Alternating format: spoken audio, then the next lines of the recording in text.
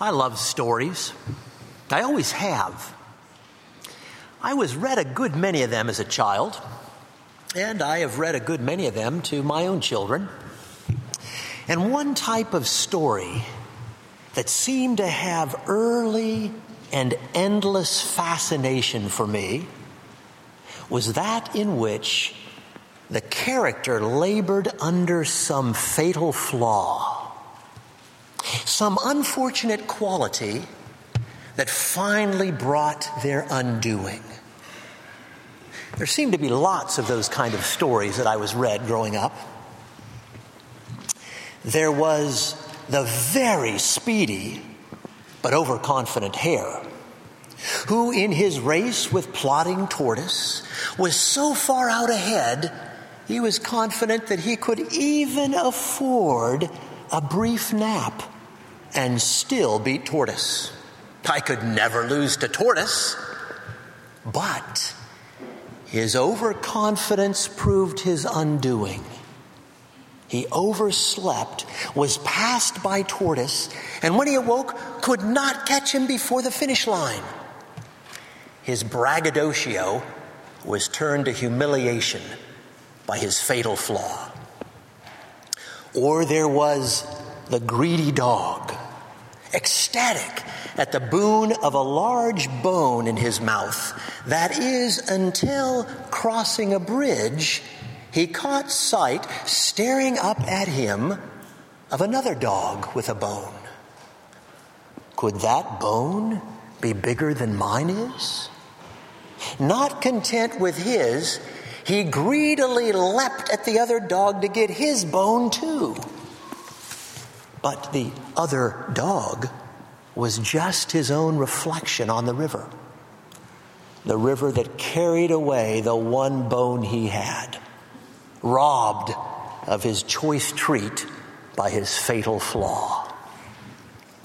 Or there was the very clever turtle, who knew he was clever and so enjoyed that his great cleverness was well and widely known.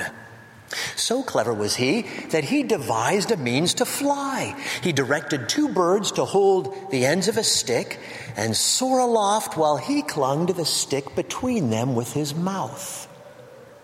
So singular was his success that the sight of it, much to the turtle's delight, garnered effusive praise from the earthbound animals below. How clever Turtle is to devise how to fly! But so high did he fly that it became hard to see who it was. Who is that remarkable animal? Squinted one. Proud Turtle, unwilling that it not be known that it was he who had done this great thing, called out in response, "It is I, Turtle!"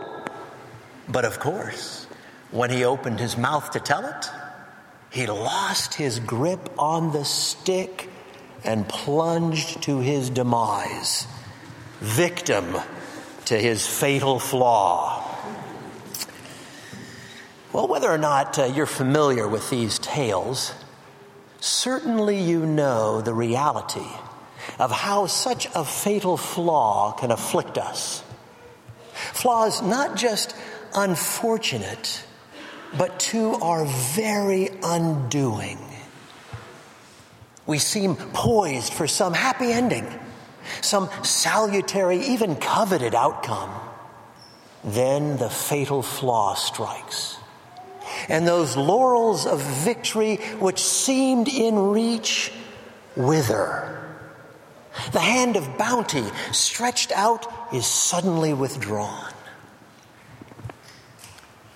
So, what is your fatal flaw? Are you conscious of any?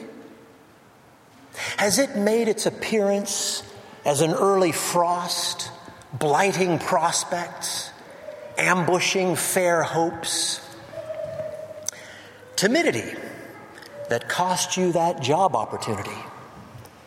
Perfectionism that cost you that prospective mate. Bluntness that cost you that once close friend. Of course, it's quite possible that we are blind to our fatal flaw. Such a condition is common and often a feature of these stories, isn't it? Adding a narrative tension. I loved to watch my girls' expressions when we got to the part where Speedy Hare, so confident that he, smiling smugly, lies down to take his nap. You could read it all over their faces. They saw what was going to happen, even though the hare missed it. Oh no. Well, whatever you think your fatal flaw is, and whatever you assess it has cost you, or whether perhaps you are blissfully unaware of any such flaw in operation, we find the Bible making a remarkable claim. It identifies a fatal flaw that haunts all of us, each one of us, and one that costs us more than we could ever imagine. What is this fatal flaw? And of what can it rob us? And is there any hope that it may be overcome? Well, this cluster of questions is the fascinating subject of the paragraph before us that we had just had read in Paul's letter to the Corinthians. It's in your pew Bibles. If you want to look on, you'll find it in page 952, chapter 1. The big numbers are the chapters, and then the littler numbers are the verses. So let's consider it together to discover what disclosure it makes to us, and whether it does not offer us some word of hope in the face of its sobering disclosure. So first, what is this fatal flaw the Bible speaks of, which afflicts all of us? Well, like a subterranean river, it flows beneath the surface. Its presence runs all along our passage, but breaks out into view just beyond it in verse 29, little number 29, where the apostle finally identifies it and calls it by name. Do you see it? I wonder if it comes as a surprise to you. Boasting before God. It rolls so quickly off the tongue. Boasting before God. But let's not hasten over its horror. Linger for a moment upon it and catch its enormity. Boasting, a swelling pride, and indeed a swelling pride even in the presence of God.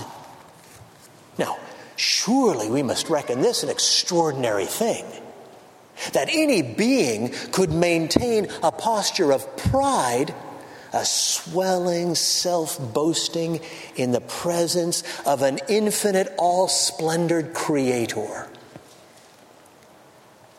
Surely the only rational, feasible disposition toward the God of unmatched majesty is that of the seraphim angels who hover in his presence, covering their unworthy eyes for the overwhelming splendor and crying out without waning or abatement, "Holy, holy, holy."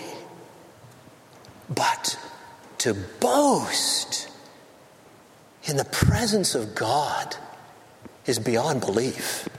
It defies imagination. It strains credulity that such could be. And yet, the charge is that it is so. How could it be true of us? And how came it to be? Here, the Bible unfolds for us a fascinating story. taking us back to the very opening of the drama of humanity and a fateful act with a fatal afterlife. Scarcely had the Creator fashioned woman and man, placed them in an abundant garden, and pronounced his benediction upon them, then their paradise was poisoned. Their freedom and joy in it was well nigh boundless. Eat of the fruit of any tree in the garden, granted their Creator.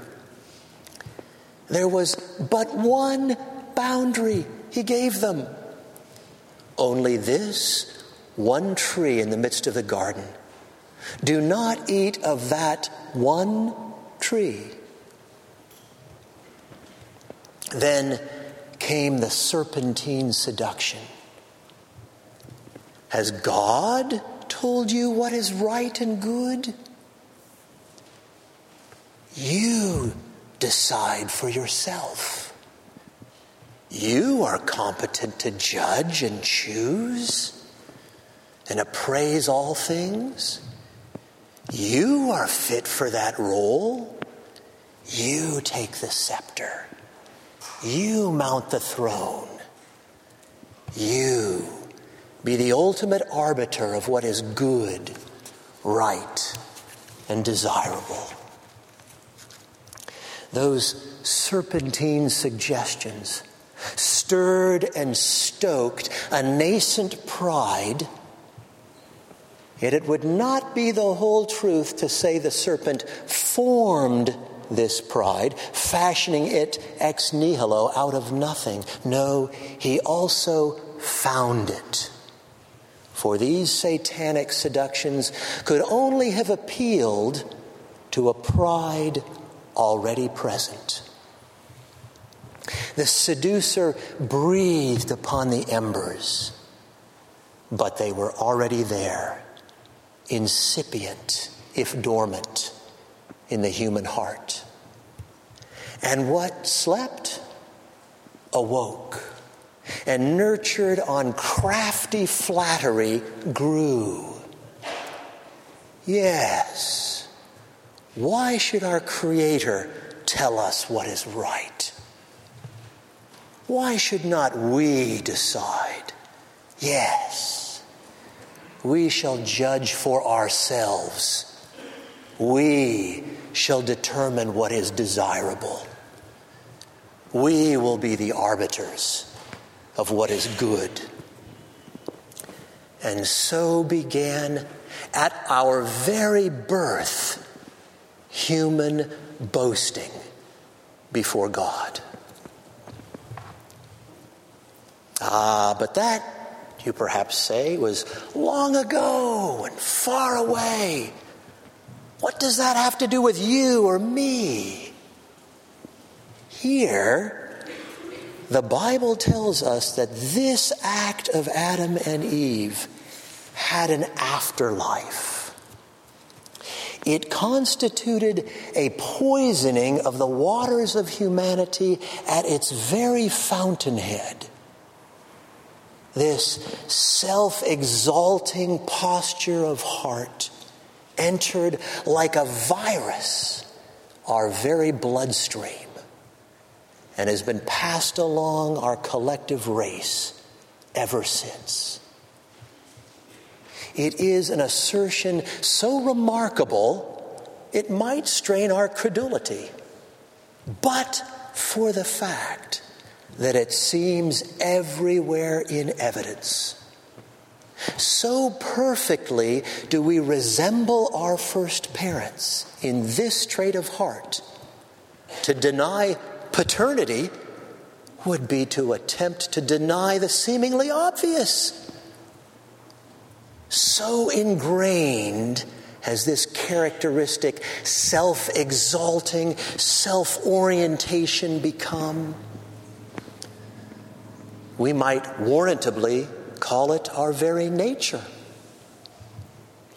Who can plausibly deny its pervasive presence? We are truly a self-centered lot, even in relation to God, who, as creator and God, ought rightfully to occupy the center of our lives. But we are usurpers of the throne. We fancy we should wield the diadem. We are all deeply infected by a deity complex. We would be our own God, self-determining. And in the supporting stories we tell ourselves, in which, of course, we feature as the heroes, we stitch together a thick weave, reinforcing our central place in our world. Within our towering self-constructed cathedral, buttressed by 1,000 self-awarded accolades, we carry on our accustomed and by now well-established self-worship. Does this sound an overly harsh description? I don't know that it is. I know it's on the mark in my case. I find it so routine in my own life, it has come to pass now almost wholly unnoticed. But it's always there. Why am I always more anxious that people will think too little of me than too much? For better or worse, where does my eye first go in that group photo? Ah, there I am, third from the left. I was looking good. Or maybe, oh no, look at my hair. I look like an idiot. Either way, self-centered, self-absorbed. In any case, the apostle in our passage refers to this whole complex of self-oriented self-exaltation as the wisdom of the world. The phrase is in verse 20 of our text, there in 1 Corinthians. The wisdom of the world. If you detect an irony in that phrase, as Paul uses it, you're probably onto something. It, of course, crops up in innumerable guises. Paul had been reflecting on some words of the prophet Isaiah describing the nation of Israel in his day, and he saw it there. It's where Paul draws his quote from in verse 19 of our text. It seems that Jerusalem of old was under threat by powerful, menacing neighbors, and God told them simply to trust Him to keep them secure.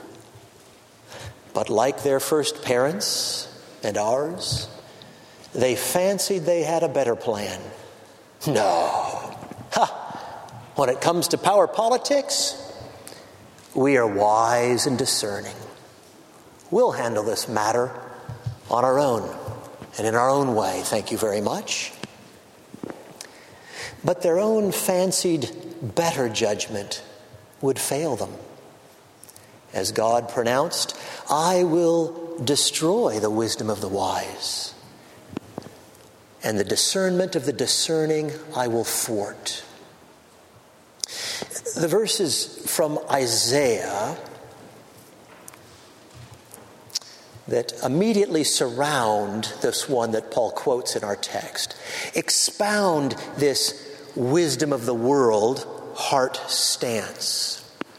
So if you're not there, flip back to Isaiah 29 to just glance at this description. It's page 590 in your pew Bibles. Again, big numbers, the chapters, 29, and little numbers, the verses. So in verse 15, you imagine you are free from God's oversight and so independent of Him. Verse 16, you, the creature, the clay, regard the Creator, the potter, as in no way your superior. Shall the potter be regarded as the clay? You deny God as your author. The thing made, say to its maker, he did not make me. And so, in denying the author, you sweep away his authority. He has no understanding. You, in essence, demote God and usurp his place. The opening phrase of verse 16 sums it up well. You turn things upside down. This, then, according to the Bible, is our fatal flaw. The fault line that runs through humanity and indeed runs through each one of us. A self-orientation and self-exaltation, and that even in relation to our Creator. A boasting before God. Now, it wouldn't surprise me if you find yourself thinking, I'm not so sure about that. I don't think that heart stance toward God is true of me. I don't see it. Well, I confess, I often don't see it either. But then I disturbingly consider the possibility that it is indeed there, alive and well, but perhaps simply hidden from my awareness. Like so many of my flaws, it lives and moves in my blind spot, and is indeed all the more deadly like a hidden reef for its concealment from me. If this indeed be our fatal flaw, as the apostle here identifies it, what makes it so fatal to us? Yeah, you keep calling it fatal. Why fatal? Can't we live with it? Can't we get along with it? Sure, Proud Turtle took a pretty hard fall, but Speedy Hare just lost a race, and Greedy Dog just lost a bone. I mean, how serious is this anyway?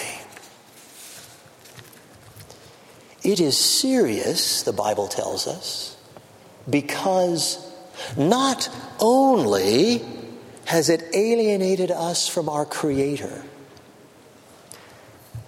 and that proud usurpation of God's throne back in the garden is recapitulated every time we reject God's judgments, preferring our own, and strike off in our defiant or indifferent, imagined independence.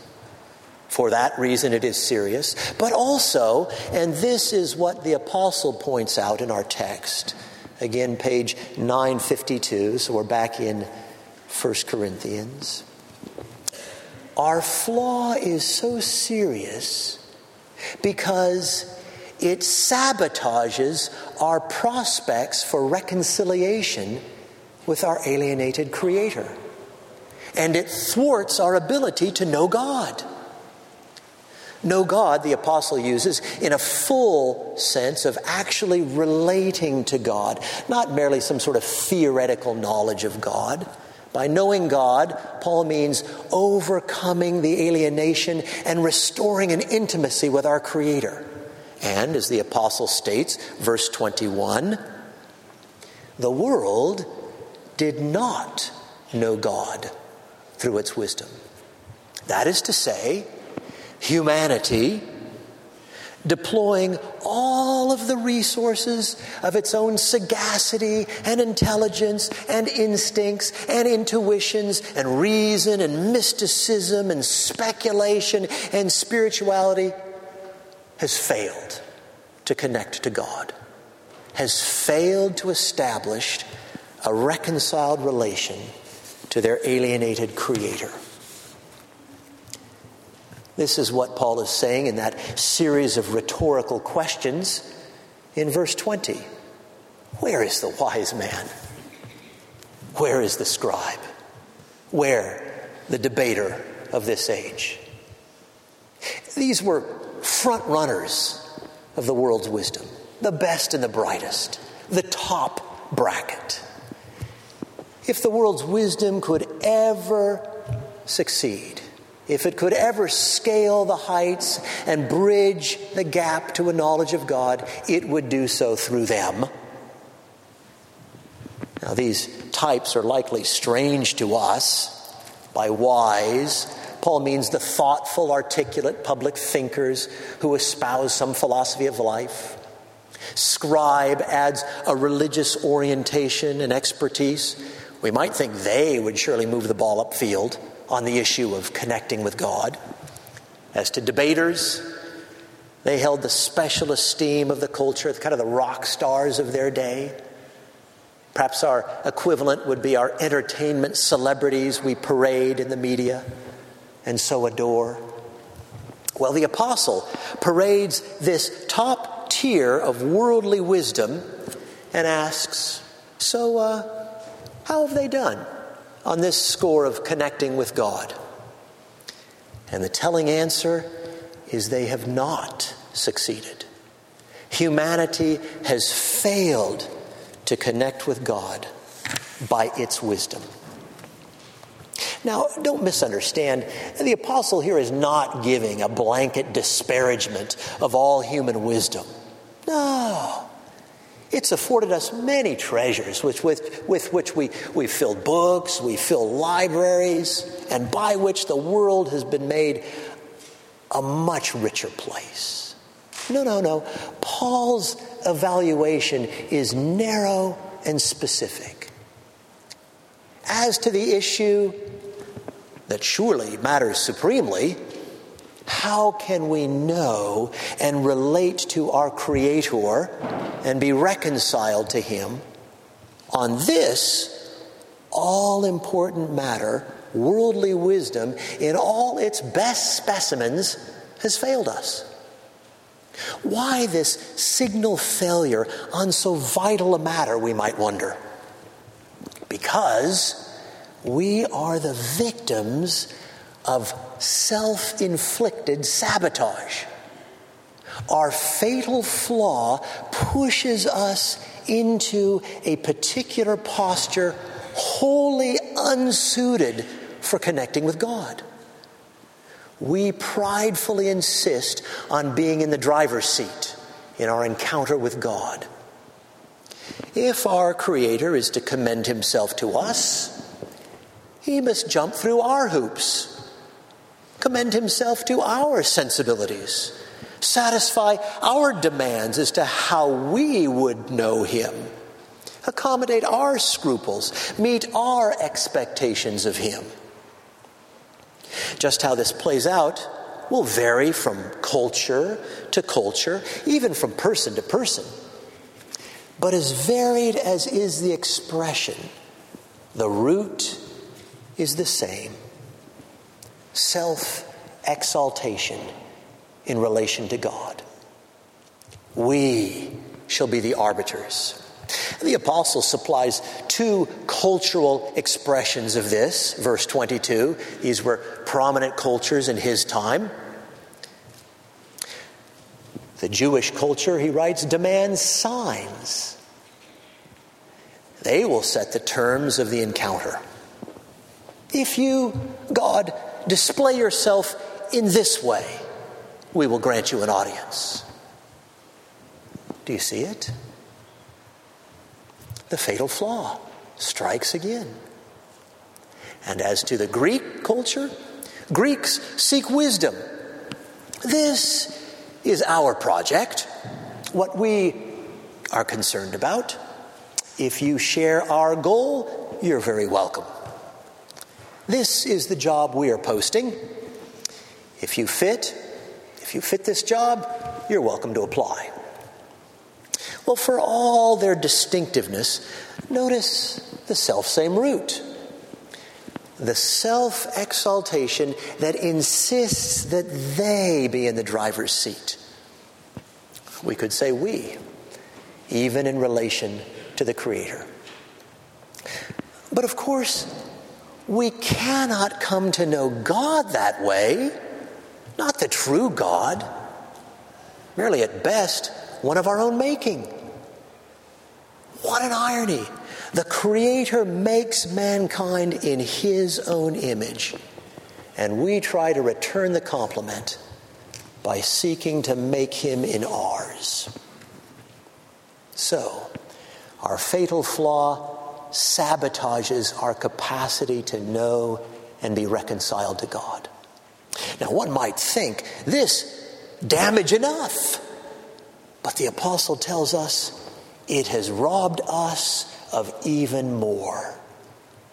For, helpless in our self-sabotage to connect with God, God Himself breaks through to us. A word comes to us from Him as to how to be reconciled to Him, what Paul here calls the word of the cross. But tragically, our fatal flaw again surfaces at this very word of rescue from God, indisposing us to receive it. To grasp how this could be, we need to understand something of this word of the cross. You remember how we proudly put ourselves in God's place, asserting we will be the ones to determine what is good and desirable. Ours shall be the godlike ultimacy. We will do it our way. Of course, declaring our independence from our Creator, the author and sustainer of life, death becomes our portion. Inevitably, for there is no life apart from God the Creator. And judicially, for our scandalous defection rightfully brings upon us God's judgment.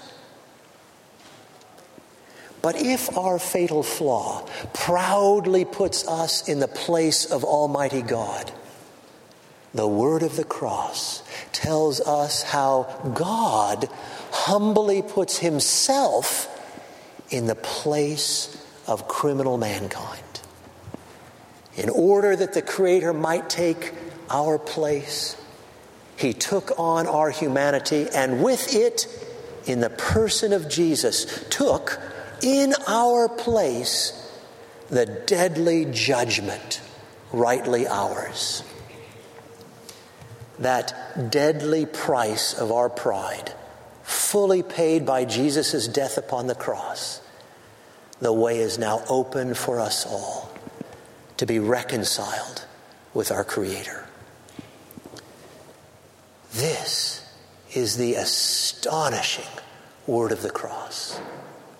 The humble God substituting Himself for proud humanity, giving His life for those whose lives were forfeit, that He might reconcile them to Himself. A more astonishing word from God could not be fathomed. But how does this astonishing word of rescue strike those stricken by the fatal virus, to those stricken by this deadly venom, and of it perishing, as the apostle describes them in verse 18? To them, the word of the cross is folly. The word of rescue from God strikes us as ridiculous. It doesn't at all conform to our demands and sensibilities. We have objections. The objections will differ as it did the Jew from the Greek. A rescuer who dies at the hands of these nasty Roman Gentiles that he's supposed to save us from? Says the Jewish culture disparagingly. Not very powerful. Resurrection? Come on. A rescuer who comes back in a body? Says the Greek dismissively. Not very philosophical. And no doubt we could think of our own objections to the word of the cross. But in the apostles' mind, they all spring from the same source. We oppose it because, perhaps first, the cross challenges our proud self-supremacy. Though in the cross we have the Creator giving himself, he is the Creator, and as such, the sole rightful King. And this cannot but cross our own pretensions to kingship. Much as the kingly pretensions of old King Herod were threatened by the announcement of one born king. Herod didn't hate the thought of a baby. He hated the thought of a rival.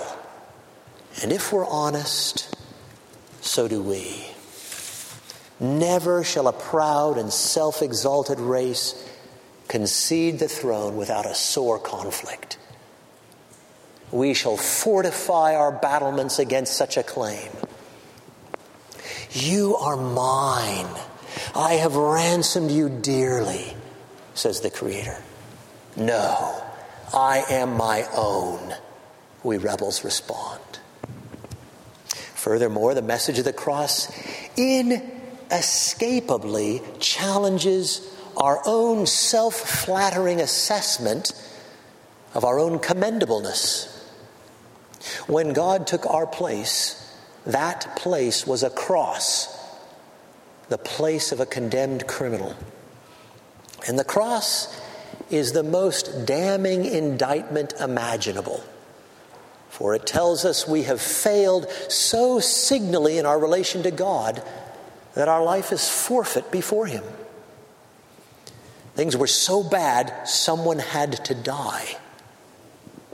That the Creator himself had to take on humanity so he could give up his life in exchange to bring us back to God does not gratify our proud penchant for self-flattery.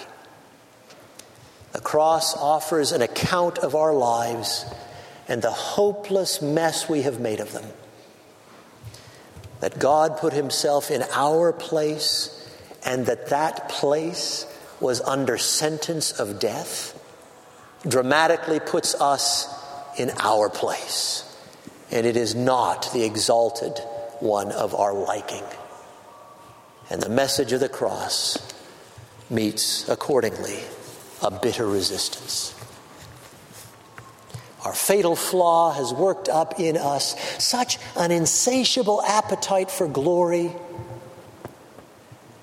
but the word of the cross starves it to death and leaves us with not a morsel, not a shard to boast about. We look in vain for even a single line in the credits, not even at the very end, in fine print. We are, says the cross, a people in need of rescue. And only the kindness of God, at great cost to himself, can rescue us. It's important to realize one need not be irreligious to take offense at the cross. Quite the contrary. Deep religiosity is perfectly compatible with offense at the cross. Indeed, it appears religion is a natural habitat for self-exaltation, a boasting before God. Seemingly, religious people are often most likely to regard their very religiosity or morality as grounds for boasting before God. Is this not, God, an impressive array of ritual or rule keeping? So impressive can our own religion and morality appear to us that it is a puzzle to us why the cross is needed at all. Who needs rescuing? Certainly not I, we smugly assure ourselves. To such, the word of the cross is gratuitous. Folly indeed. Okay. So the apostle is telling us that it is hard for us to receive the word of the cross. Whether Jew or Greek, religious or irreligious, our fatal flaw runs through all of us and makes it difficult for us even to stomach, let alone embrace the cross.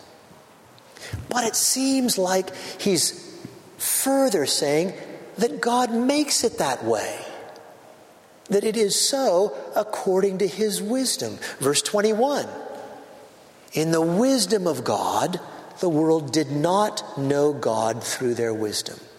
What's up with that?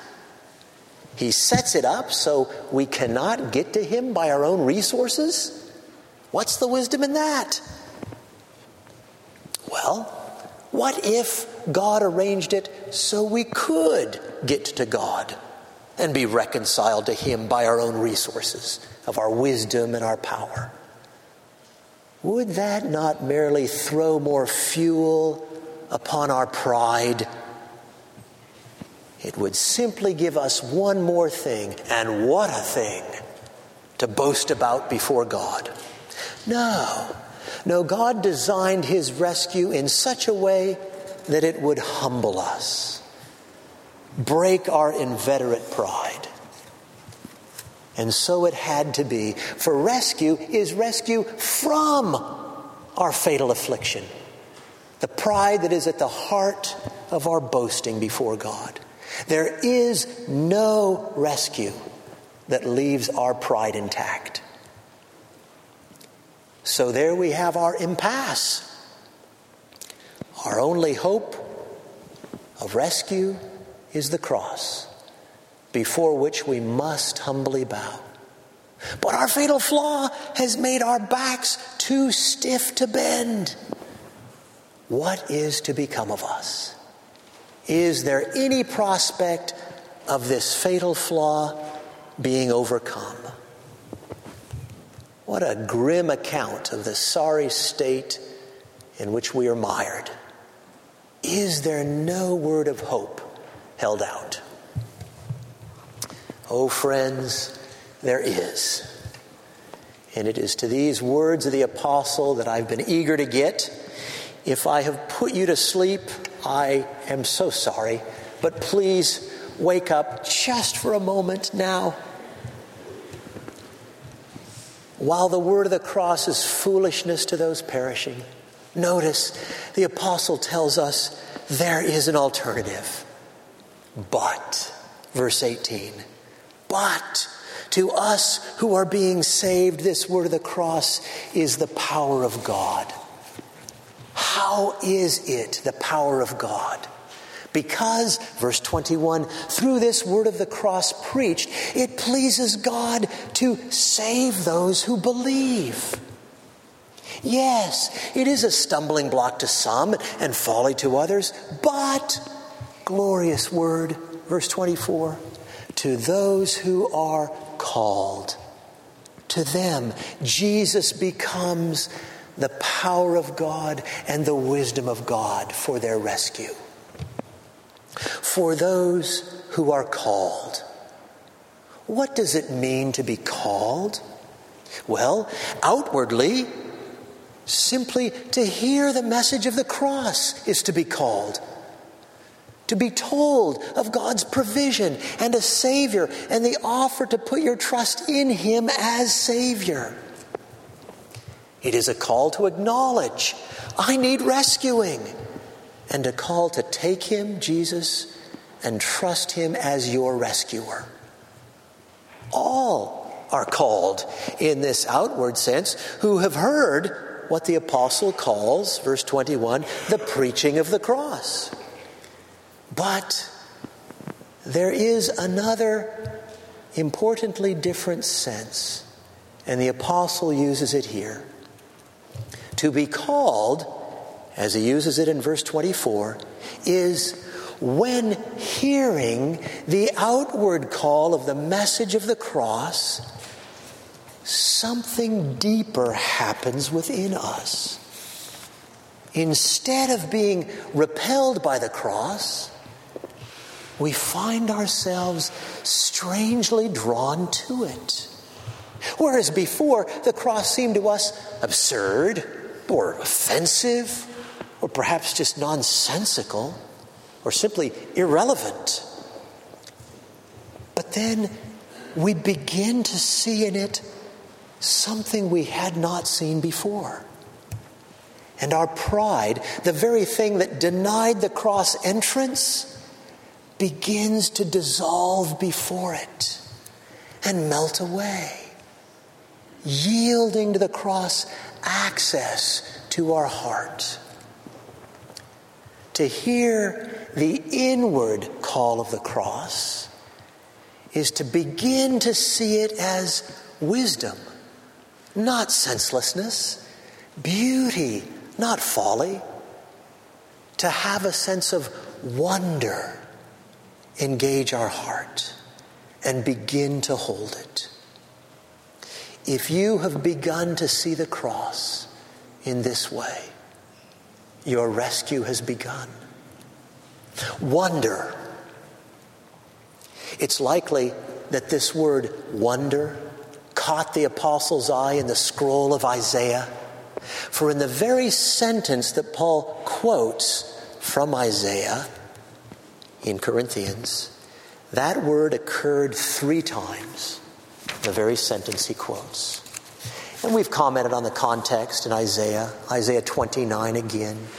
A people swollen with pride and dismissive of God, perhaps quite religious but utterly self-absorbed. A people ripe for judgment. In short, a people just like us. They may draw near with their mouth, says God, but their hearts are far from me. Therefore, continues God, verse 14 of Isaiah 29. Oh, and we know what's coming next, don't we? And how the prophet Isaiah can thunder it too. Surely he will announce judgment. After all, it's well deserved. But in this natural expectation, we find ourselves astonished. Maybe you're looking at it there in the text. Therefore, behold, what? Fire and brimstone? Therefore, behold, I will again do wonderful things with this people, with wonder upon wonder. This is a wonder indeed. Instead of judging ruined rebels, he rescues them, taking their judgment upon himself on the cross, that they might be reconciled. When we begin to see the cross for what it truly is, we begin to see it as wonderful, thrice wonderful, as says the Isaiah scroll. Wonder upon wonder upon wonder. This is our hope in the face of our fatal flaw. As strong as is our pride, the cross can overcome it. For the foolishness, as strong as is our pride, the cross can overcome it. For seemingly weak and foolish as it is, for those who see it truly, it is the power and wisdom of God to save. So let me ask you, the word of the cross has gone out. You hear it. You hear its call. Its call to see your pride and need of rescue and to take Jesus and his cross work for your rescue. The outer call that goes out to all of us. But are you hearing the call within? Has the wonder of the cross begun to steal upon your heart and soften it? Have you begun to feel it dislodge and disarm your boasting in the presence of God?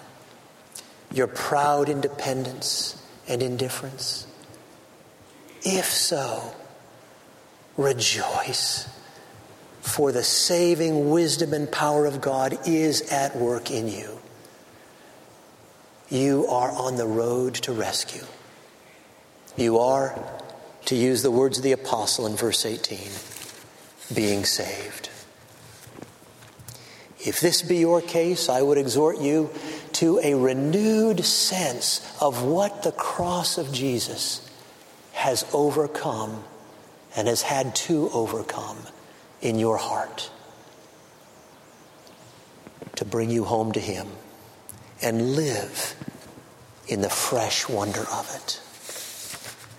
But oh, if it be not so with you, if for you the cross of Christ remains a folly or an offense or dismissible, do not lose hope. Yes, our common fatal flaw has great blinding power, but God can overcome it.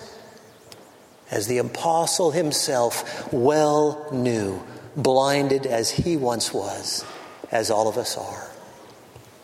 As he well knew and had experienced it in his own life, and as he concludes our passage in verse 25, even the foolishness of God is wiser than men, and the weakness of God is stronger than men. The word of the cross can prevail even with the likes of our proud race. So put yourself under the outward call of the word of the cross. Listen.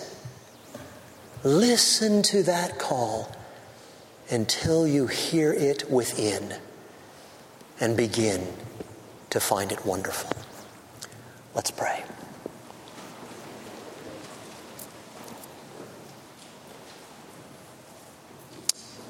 Oh God, we ask you to exercise your great power and wisdom ravishingly upon our stony, hard hearts. Open our eyes for the first time or afresh to our need for you as Savior. Rescue us from our fatal flaw. Let it not be our final state. Rather, bend and break our pride and make us see the wonder of the cross. Amen.